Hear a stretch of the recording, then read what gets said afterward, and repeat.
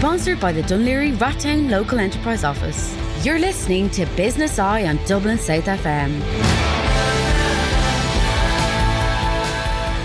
Yes, folks, and welcome to the sales series here at Dublin South FM, where I get to interview people all across the globe who love sales stupidly, that gorgeous passion that we have for trying to make people believe in what we do or how they can sell their product or their services. And the man that I have on in this first episode, as you all know, we've had him on before, and when we had him on, people were emailing me, texting me, getting in touch, going, what an amazing guy, tells the truth, how authentic he can be, you must get him on again. So I decided to reach out to him, say hello, and bring Benjamin back on, the most hated sales trainer in England. Well, the UK. The UK. I get a bit of Ireland, Scotland, and Wales in there as well. A bit of the most hated. Okay, the world. The world. Oh, the world. Yes, maybe one day. It's good to be back, Joe. Thank you for inviting me on. I'm glad your listeners enjoyed the first one, so that's always a plus. Yes, they warmed to you. Wow. Right? So I need to try harder.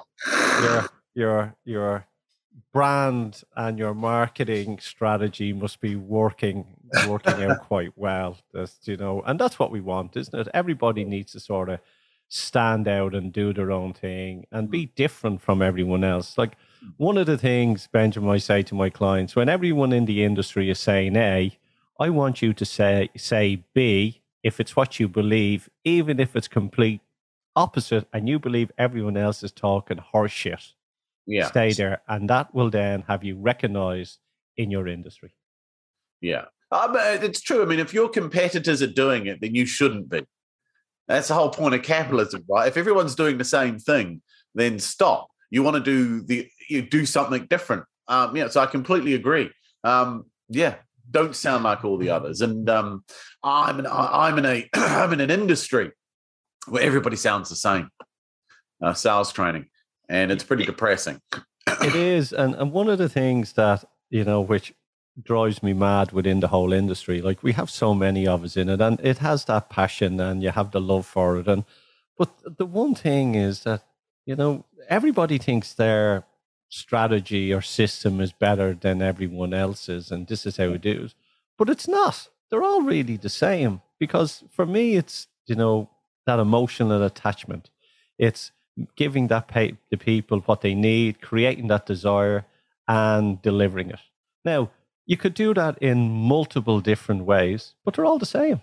They're all really the same.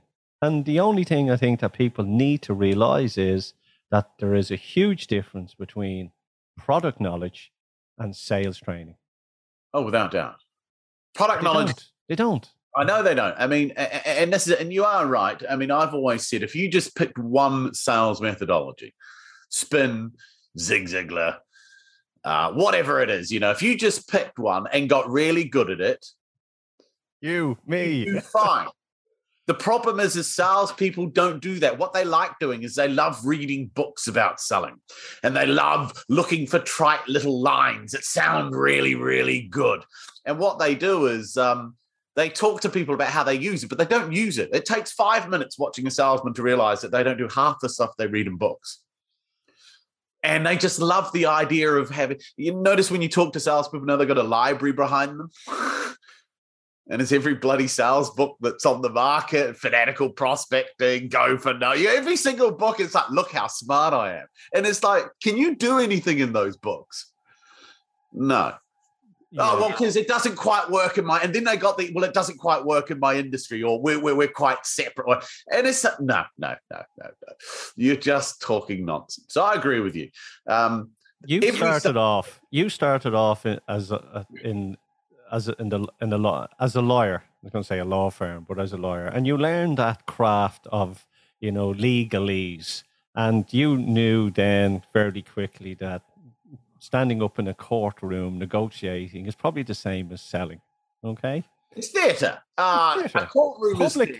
public theatre. We could talk about public that theatre. on a different day, you know. We But dress up for the occasion in wigs and gowns and stockings, right? yes. So it's theatre. Yes, but there's a purpose to this theatre. And there's a game being played. And everyone knows the rules of the game too. So both sides are manipulating. Everybody knows that, right? Both sides are trying to manipulate. Both have a theory of the case. So both have got the same evidence, but they argue it means different things. And then their job is to catch witnesses out. And that's where their brilliant questioning comes in. So lawyers, people say they're wordsmiths. And so what they've done is they know the power of language, because language is very, very, very important. And understanding how to use language is very important. Something most salespeople don't know. They ask bad questions in bad ways at the wrong time. A great skill is asking the right questions in the right way at the right time and having certain structures for questions designed to get certain responses. So lawyers are the same. Everybody knows there's manipulation going on. And it's whoever's got the stronger argument or the most compelling case that wins. And selling is, in some ways, very similar. It's a show. You have to be a psychiatrist. You have to be an actor. You have to have great communication skills. You have to understand human beings and how to get them to move between, A and B. And you've got to, unlike a lawyer convince, it's the opposite. You've got to get a prospect to discover they need what you have. And if they discover it, they own it. If you tell them they need it, well, that's your data and I'll fight with you. But if I get them to figure out they need it, then I'm fine. And that brings up the next question. People, I've stood up in front of, hundreds of people at conferences and I've spoke for hours. And I said, if you don't like selling, change it to helping, because everybody loves to help. And people go, oh, great, because there is people out there that don't like selling. But when you change that word, they change their attitude. But at the end of the day, it's selling. And if you can't sell or won't sell, your business is screwed.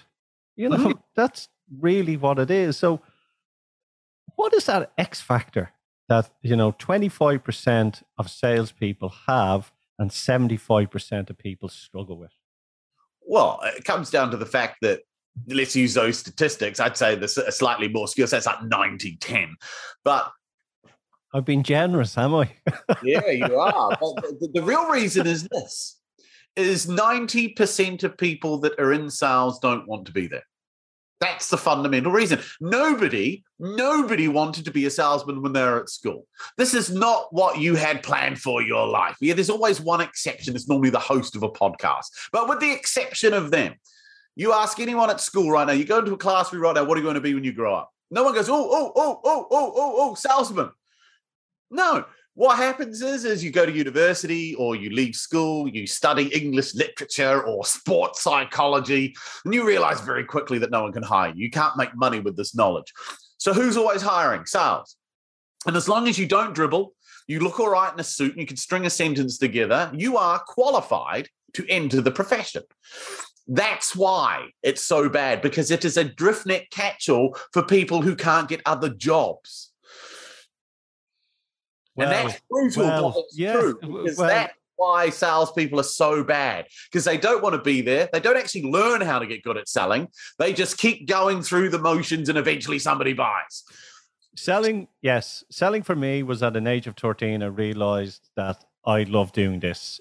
Believe it or not. I then kind of went, oh my God, I can make money doing this. Brilliant. Then I got into various jobs and different decisions. And then I, in my 20s, then was properly showed how to sell, and my income went whoosh.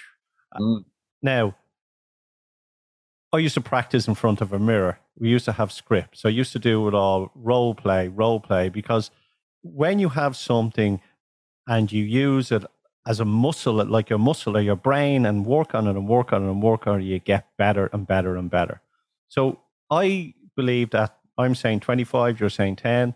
That makes the difference are the people that practice and the people that take the industry or their job and be proud to be a salesperson and practice and read those books, but practice. They're the ones that make the difference. The rest of the other people, don't have the will to sell, don't want to be in it, are terrified because they are lacking possibly some sort of self-confidence, because they're in something they dislike, or they've a toxic boss or a shitty company or whatever they are. They need to get the feck out of there and start going, if I'm in this, let me put everything that I have into this, because if I do, I will make the money. I'm going to tell you where sales went for me. Being able to travel all over the world if I wasn't selling. I wouldn't have met interesting people if I wasn't selling. So, my rant over. I'm doing a lot of ranting lately. No, there's a lot to rant about in this modern world that we live in. But you are right. We've said the same thing in a different way. And it's fundamentally down to the fact that, as we point out, there's only a handful of people that really want to get good at selling. So they do what anyone who really wants to get good at it is they study it, they practice it, they apply it, they learn from their mistakes, they take notes on what their lessons are, they try new things, and they want to get good. That, unfortunately, isn't the majority of salespeople. The majority are there literally just going through the motions. And because most are managed by people that aren't particularly effective either, as long as you just hit target, you'll be okay.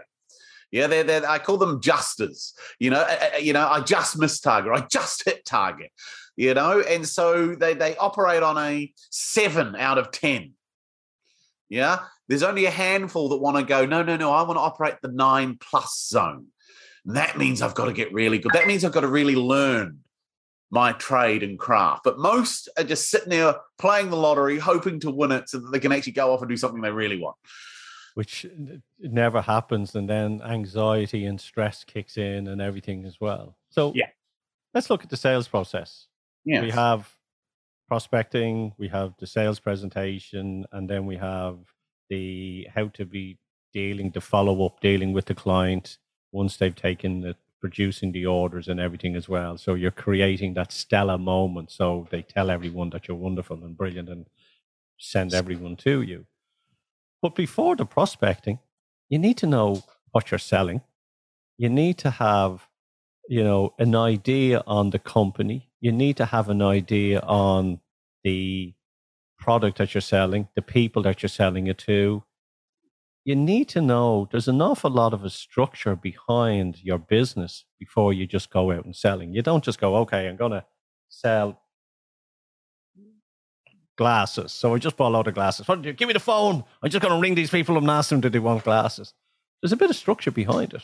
Yes. So do you, Benjamin, go through that structure with people before you get into the selling process? And the reason I ask it, before I even get into that with clients, I go through a whole process to find out, do they have a notion of what they're doing? Do they have structure on their business?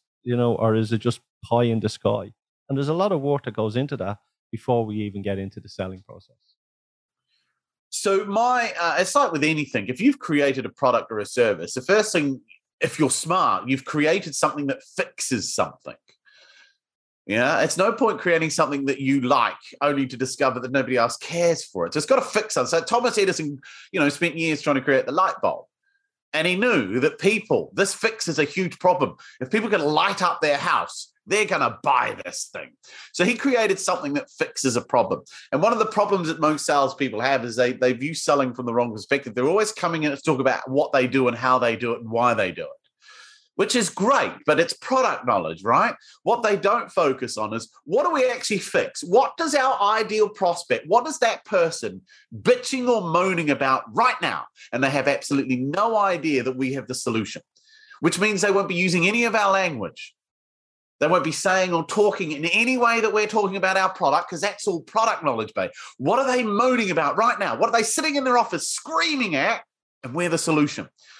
And this is what salespeople need to really understand, because if you want to engage with anybody, you need to talk about what it is that you fix. Because if they say, well, I don't recognize that, I don't have that problem, I've never experienced that, they're not going to buy your stuff. It's that straightforward. And so my goal, whenever I get in front of somebody or before I pick up the phone, is to figure out, well, do they have salespeople?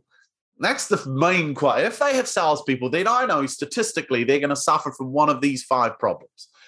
I don't know which one of them it is. They're going to tell me. Some may have none of them. Doesn't mean they won't have them in 6 months. I'll phone them in 6 months. But I'm going to phone them up and find out, do you experience any of these? And if he says yes, there's a good chance we'll end up working together. If he says no, I'll call him back in 6 months and ask again. Because the reason I know I'll call them in 6 months is because at some point, someone in their business cycle has to suffer from these 5 problems. So salespeople often get that wrong. And they spend a lot of time I find they spend too much time trying to research a business. They need an angle. They need an in. Yeah, they spend more time on LinkedIn looking up and doing the data, and that's just the fear. It's the procrastination, avoidance. And you don't need an in. What do you fix? You've created something to fix something. If they have the problem it fixes, then there should be a conversation. So here's the one thing that I've learned. I'm in sales. God, I feel like I'm starting to be a granddad of sales now.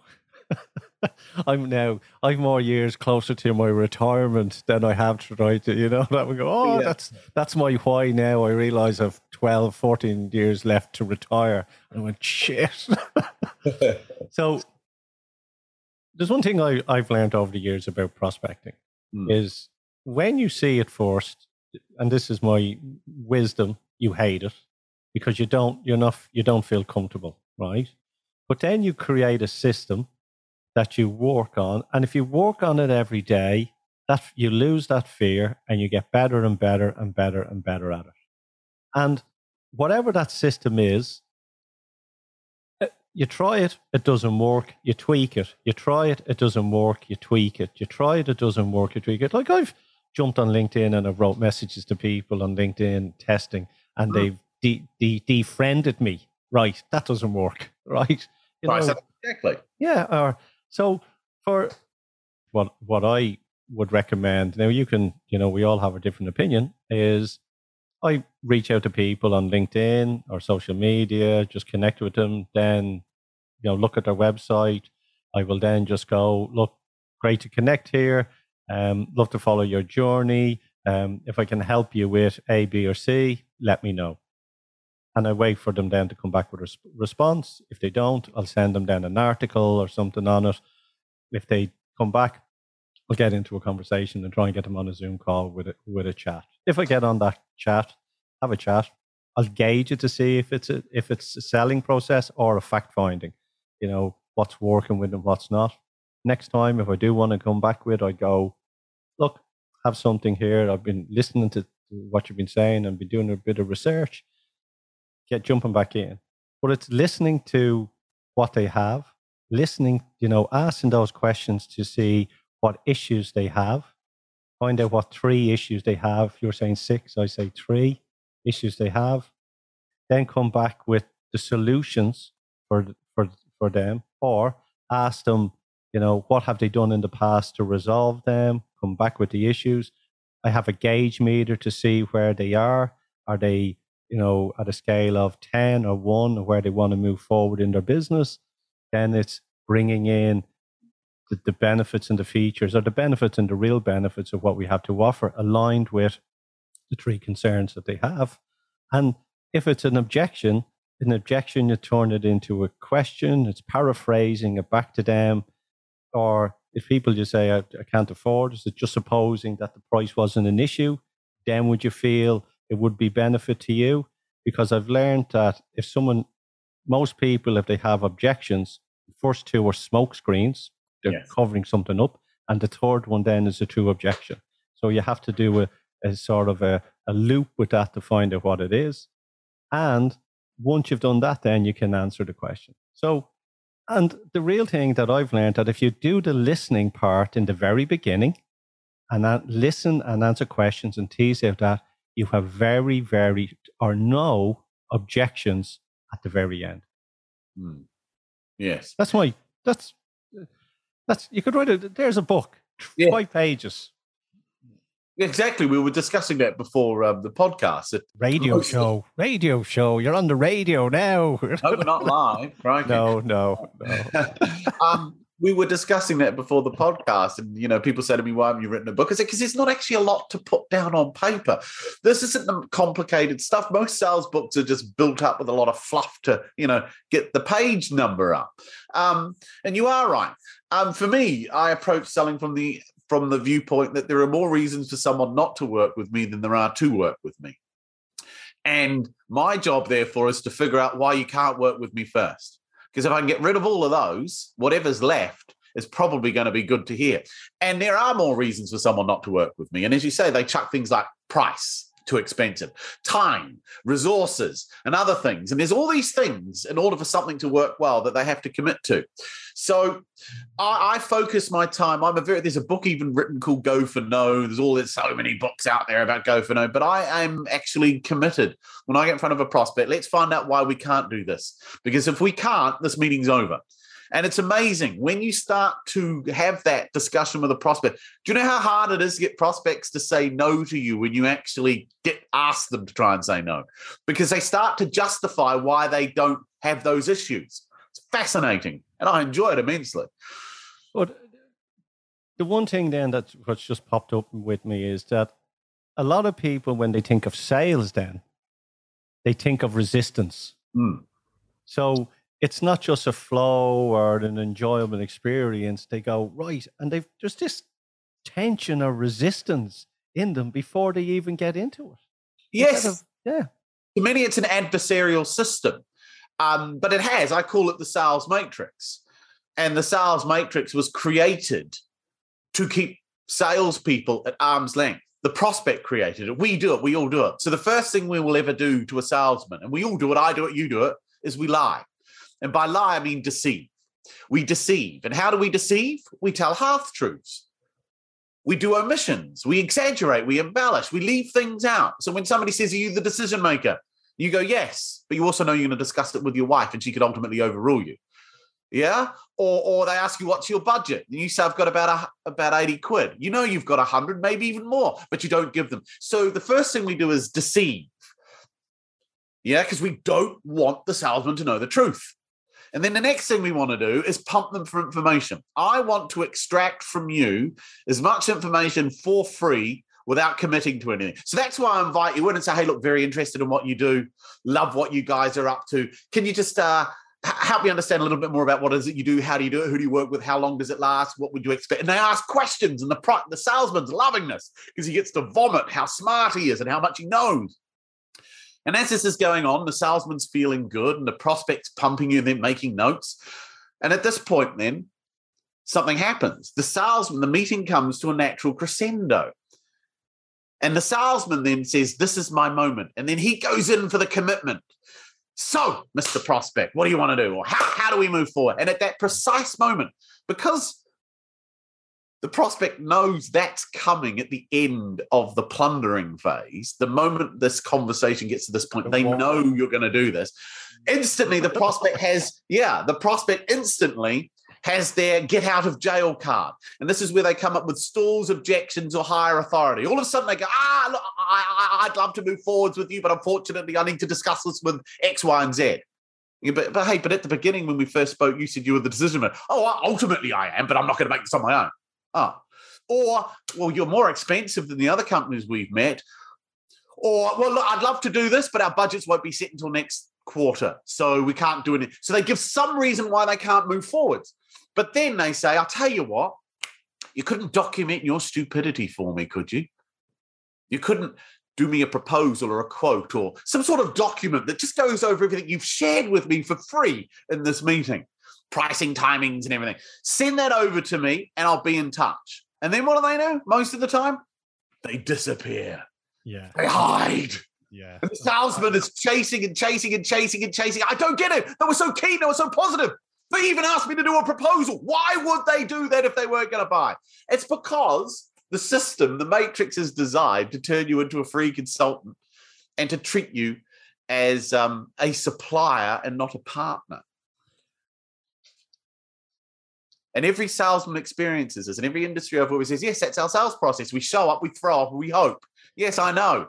It's a pretty pathetic way to live. 3 things. I don't do big proposals. No. And if anyone asks me, put it down, I go, hang on, smell a rat here. I just put out a 1-pager email. That's all I put out. Nothing else, nothing more. I'm not, I've seen people send me PDFs on, that could go into the Book of Kells, and no. And the other thing as well is when asking people something, I've learned that you ask them where do they want their business to be, because they lie and tell everything and where it wants to be and great. And then you ask them, where is the business now? Because if you ask them where the business is now, they'll tell you where it wants to be and they'll give you all the lies and everything. So when you say to them, where do you want the business to be? They'll, shooting cannons and fireballs and, monkeys on bicycles. And then you go, where's it now? Oh, well, it's none of down because that's where I want it to be. So that's one way of helping the person to be relaxed and be more truthful in it. The other thing as well is people don't realize that they need your help until you disturb them enough to get them to realize that they need your help then as well. Yes, I agree on it.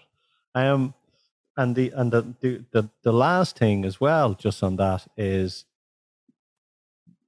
you just have to get them to relax. And if people will always say, I'm a decision maker, someone will always have to have a go-to person to go to, or they want to think about or whatever as well. How many prospects do you think someone needs to speak to? So say someone wants to get 6 clients in a month, right? Or in a year, or in a whenever. How many prospects do you think they need to speak to achieve X amount? I think that's very hard to quantify, because if you get in front of 6 people that actually need what you have, you should close all 6. So it comes down to the quality of your prospecting.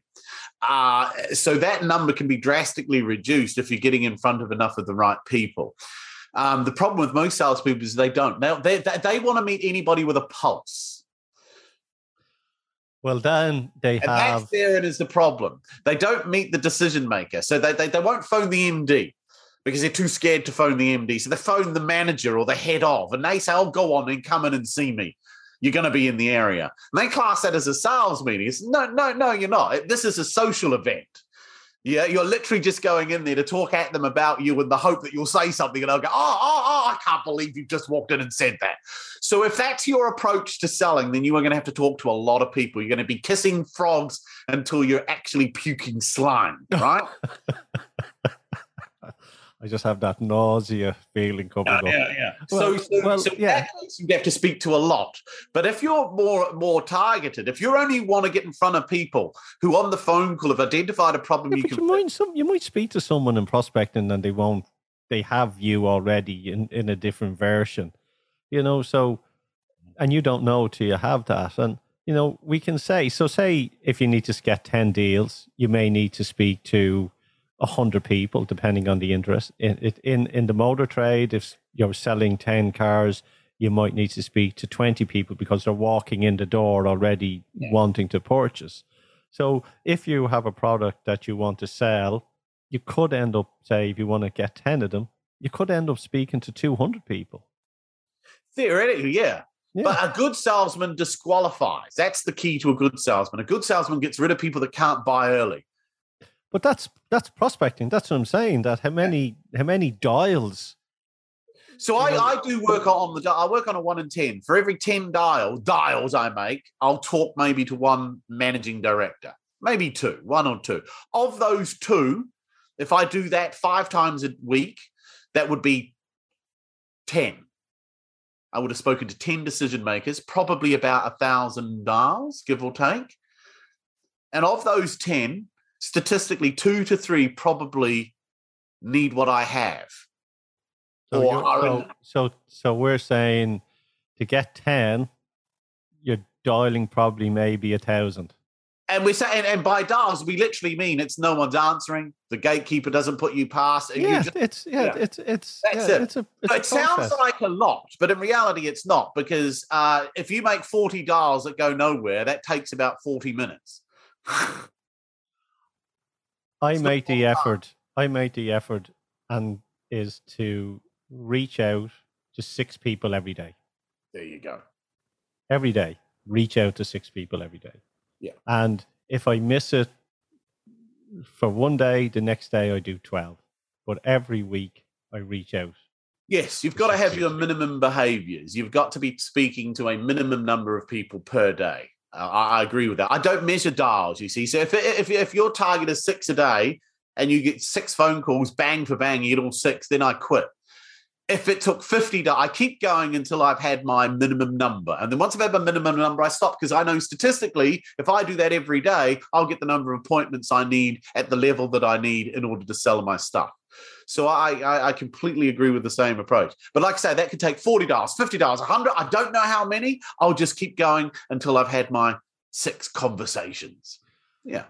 A lot of people look at their prospecting and they'll have hundreds of people in their prospects, but they won't call them. And I tell you this, what I've learned, and I believe, they won't call them because if the person says no, it reduces their prospect list. Oh, yeah. Well, the problem with salespeople is the only thing most of them really care about is hope.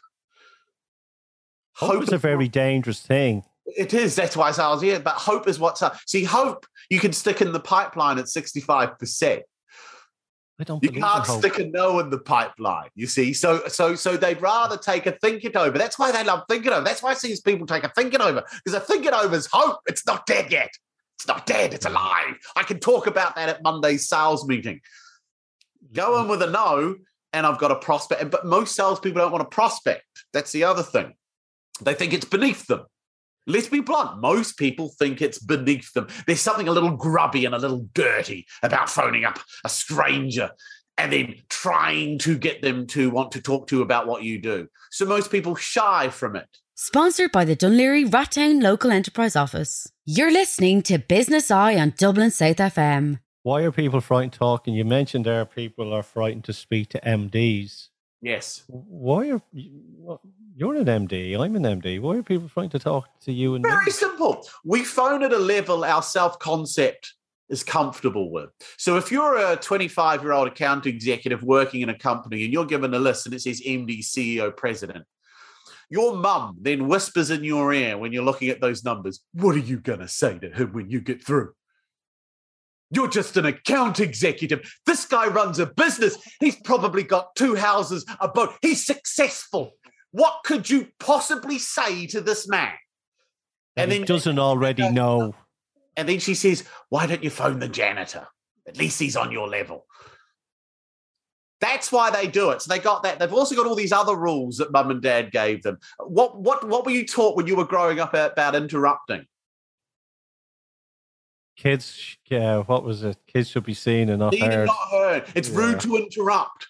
So your whole life you were programmed, never interrupt a human being. No one told you that does not apply as a grown-up. So you have what psychiatrists call a scripted tape. It's always there playing. So now you're looking at the phone. Your mum's just said, what are you going to say to him? Then she said, you better not interrupt him. And then finally she says, do you know him? You go, no. Well, what have I told you about talking to strangers? Don't. Yes. So why don't you phone someone you've spoken to before? And salespeople spend most of their time talking to people they've spoken to before that have said no because they're trying to build a relationship for a yes. You mentioned there programming. Programming, yes, because, society has programmed every human being to act and do a certain way to fit in to, you could call it the pyramid or whatever. And that we all have to be programmally act to do this.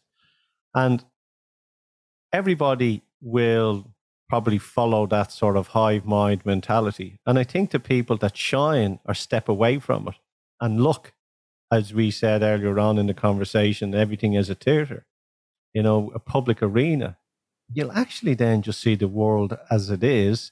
You'll actually laugh and you'll step into that arena with a better bag of tools, tricks, conversation, and you'll be able to navigate around it a lot easier.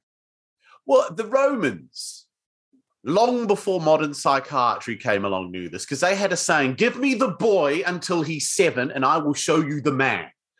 They knew that the first 7 years of a child's existence were the most crucial. And we know that now from modern development.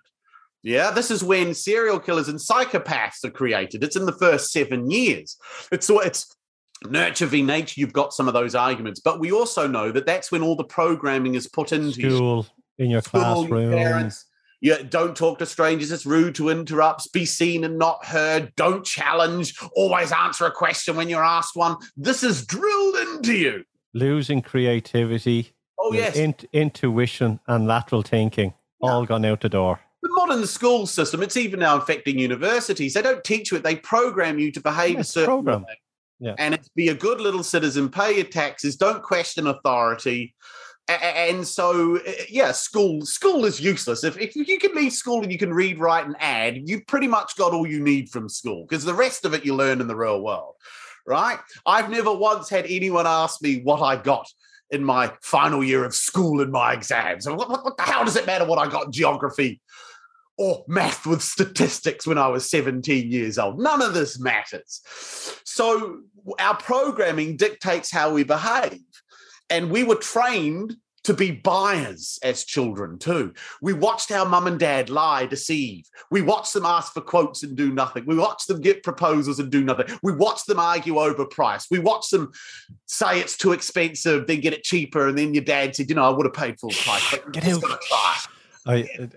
I remember there's a big shopping centre here called Arnott's, and my cousin worked in the factory, in the sewing factory, and my mum would go in with the docket. And, if you had a family member working in there, you got 10%. So my mum would have my auntie's docket and she'd go, I get 10% off this because my daughter works in the factory. And I was little small child, and I'd be going, which one? My sister's not working. She's gone, she runs slapping me in the head.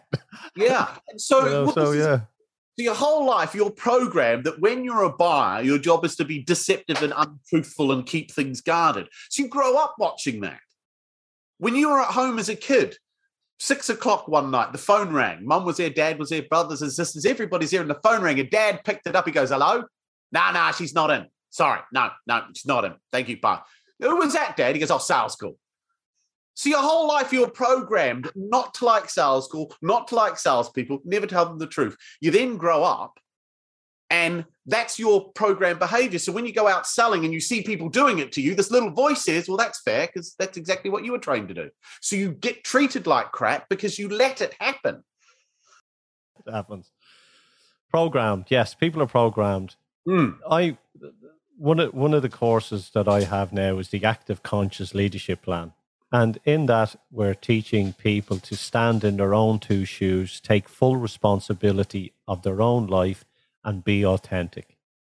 And if you want to be authentic, you have to really accept that you could lose friends, family, or, have people disagree with you. Now, also it is do no harm to no one or do no harm to another person's property, but be who you are. And I think that society, our program, has led people to believe that they need to act in a certain way to fit in, and everybody is programmed. So, from a salesperson's point of view, from a leader point of view, or a general manager, CEO, you need to basically have a pair of rocks and actually be able to just be who you are. And if one of them does that, the company will thrive. Would you agree with me? I would challenge to a degree some of it. If your authentic self is a knob, then no, don't be you. And that's an important thing, because we say selling is theatre. Theatre is acting. At times, this is the problem. You see, we all have personality types, depending on which personality profile system you choose to use. There are various ones, right? And we all fall into a shade. Some personalities naturally clash. So, for instance, what's interesting is people that tend to rise to the top in business and politics and sports, they have what they have known as a high dominant personality. They're very driven, very assertive, big thinkers, they take risk. And that's a certain type of personality. And then you get someone on the other side who goes into engineering, solicitor, finance. Now, they're very different from a dominant person, because these people are more interested in facts and figures and detail and specificity. The other guy isn't. So you get this. That's why they suit each other. One manages the company, has the vision. The other job is to keep him on track with all the numbers and make sure everything adds up and together. And so the problem we have is if you get someone who's a big fat guy in a Hawaiian shirt who loves talking about himself, and you stick him in front of a guy in a pinstripe suit that's only interested in facts, figures, and detail, the odds of them doing business is drastically reduced because they're not like each other. So a good thing that a salesman can learn to do is adapt his behavior to suit the prospect. Now, when you're good at that, it becomes authentic because it becomes your style of communication. You can have an authentic communication style. But I don't believe in the adage, just be you, because I think just be you is wrong, because some people are just fundamentally flawed. Well, yes and no. And here it is, because even if the guy in the Hawaiian suit was going to deal with a man, the business would go skew ways a long time later on. And I believe that if the guy is an asshole, he's an asshole, and he's an asshole for a reason, but he's not his true internal self. He's doing that because something has happened to him in his life. And there'll be people that buy from assholes. Yeah, and behind every asshole, there is something nice inside of them. Now, if you're meeting someone who is an asshole and they're authentic, I won't work with them. There is another Benjamin or Joe somewhere else who is an arsehole that will work with them. So, but this is it. This is it with people like you and I, because we have the courage and the confidence to say no to people. A lot of salespeople can't say no because they're desperate for the business. And this is why businesses get into trouble, because they have salespeople that take on anything because their sole focus has got to hit target. That's often driven by a lack of prospecting and a lack of skill, because most salespeople only do just enough to get by. But then the person owns you. You're not working with them. They own you. If you if they sell something to someone and they have the upper hand and they're, as I said, do no harm to no one, no another property. But if you take on that asshole, they then own you, and instead of being equal, you are below them. And everybody in business should be equal at all times. We've said this before, we all sit on the loo at the same time. Easier said than done. And that's the thing with it. Selling is intellectually easy. There's nothing intellectually complex about selling well. It's the emotional reasons why people can't do it. It's their head trash. Yeah, very hard for someone who's not an MD to sit opposite an MD and try and pretend that he's their equal. Now, you can do it and I can do it because we are MDs anyway. We run our own businesses. But before I thought like that, I had to pretend to be like that until eventually it ceased to be a pretense. And it's just, actually, this is who I am now. So that is very important. And it's easy to say that you're equal, but it's how you act that will determine whether or not you truly believe that. And that's why I watch salespeople. I don't listen to a word they say. I just watch them. And it's very easy to see someone says, no, I believe I'm their equal. And then you watch them. You don't behave like someone that thinks they're your equal, though. Nerves on nerves. Yeah. Fear of not being liked, fear of upsetting. No, you don't. But that's where being authentic and where I'm saying, take full individual responsibility for your own life and stand in your own two shoes. And if you start with that, then the whole process of sales and delivery and who you are and what you become all can change. Because everyone believes that they need to. Like, I do not believe in faking it till you make it. I don't believe in that. Because faking it to the make it can set you down to disasters of it.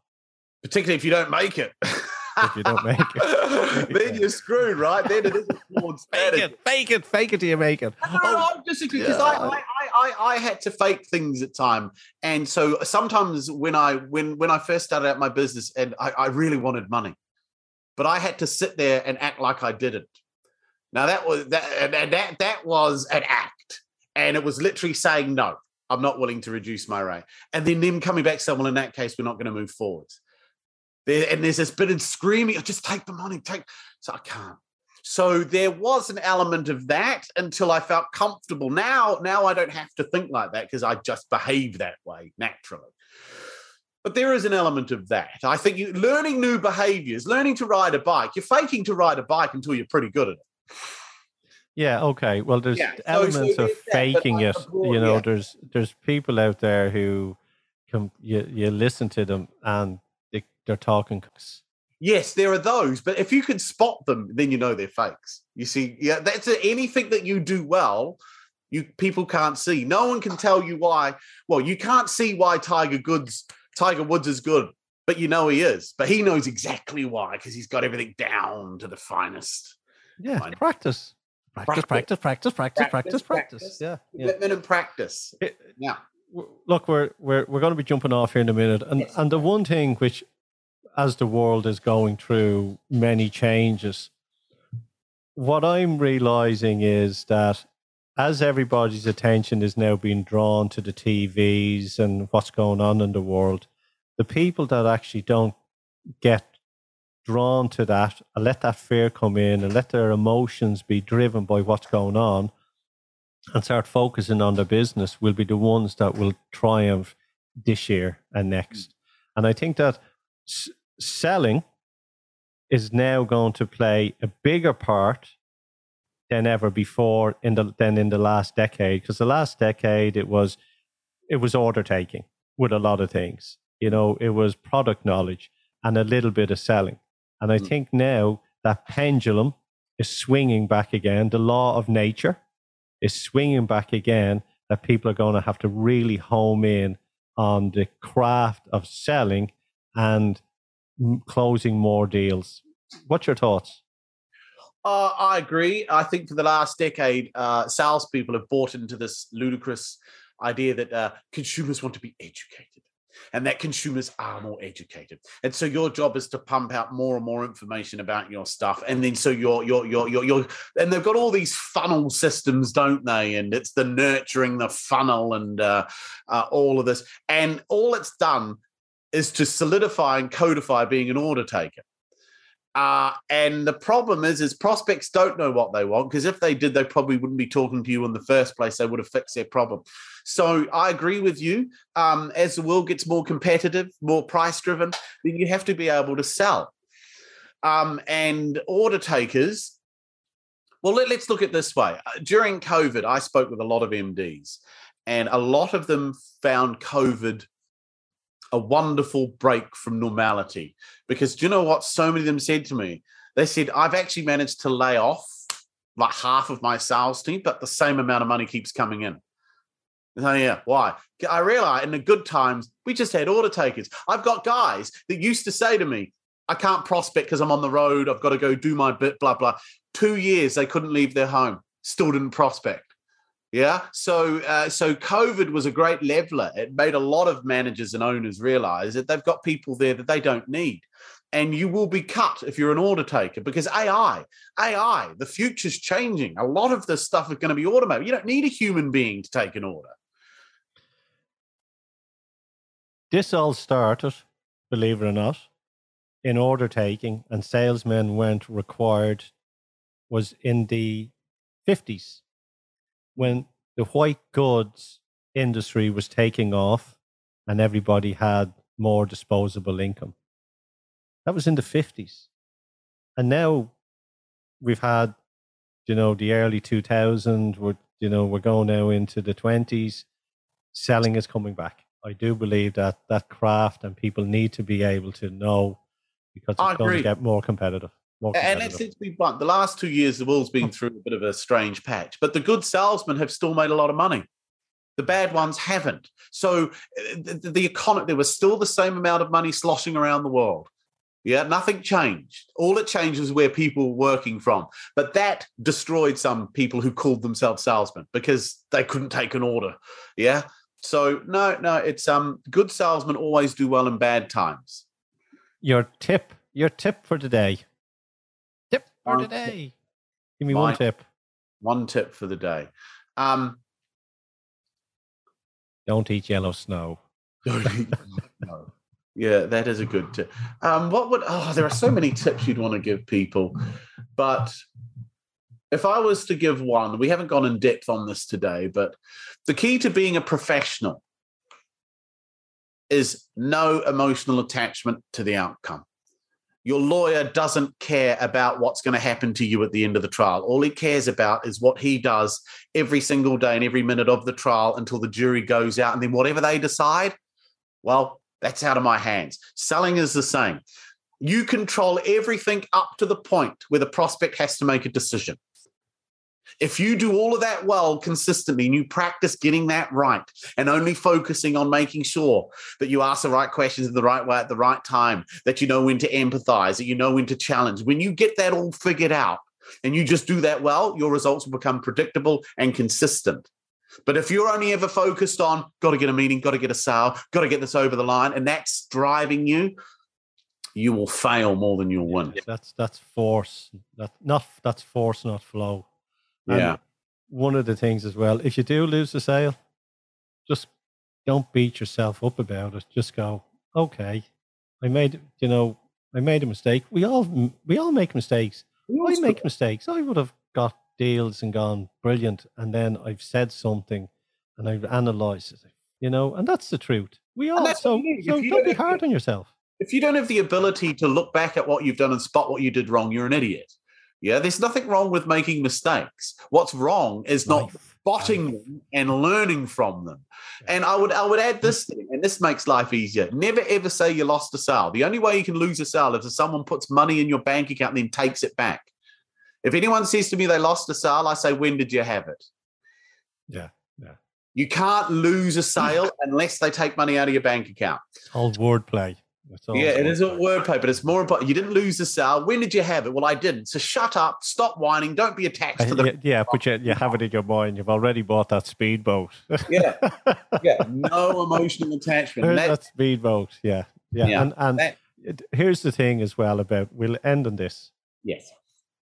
When you've done all the work, and when then that you've sent over everything and they've said the decision is made, you have to detach yourself from that whole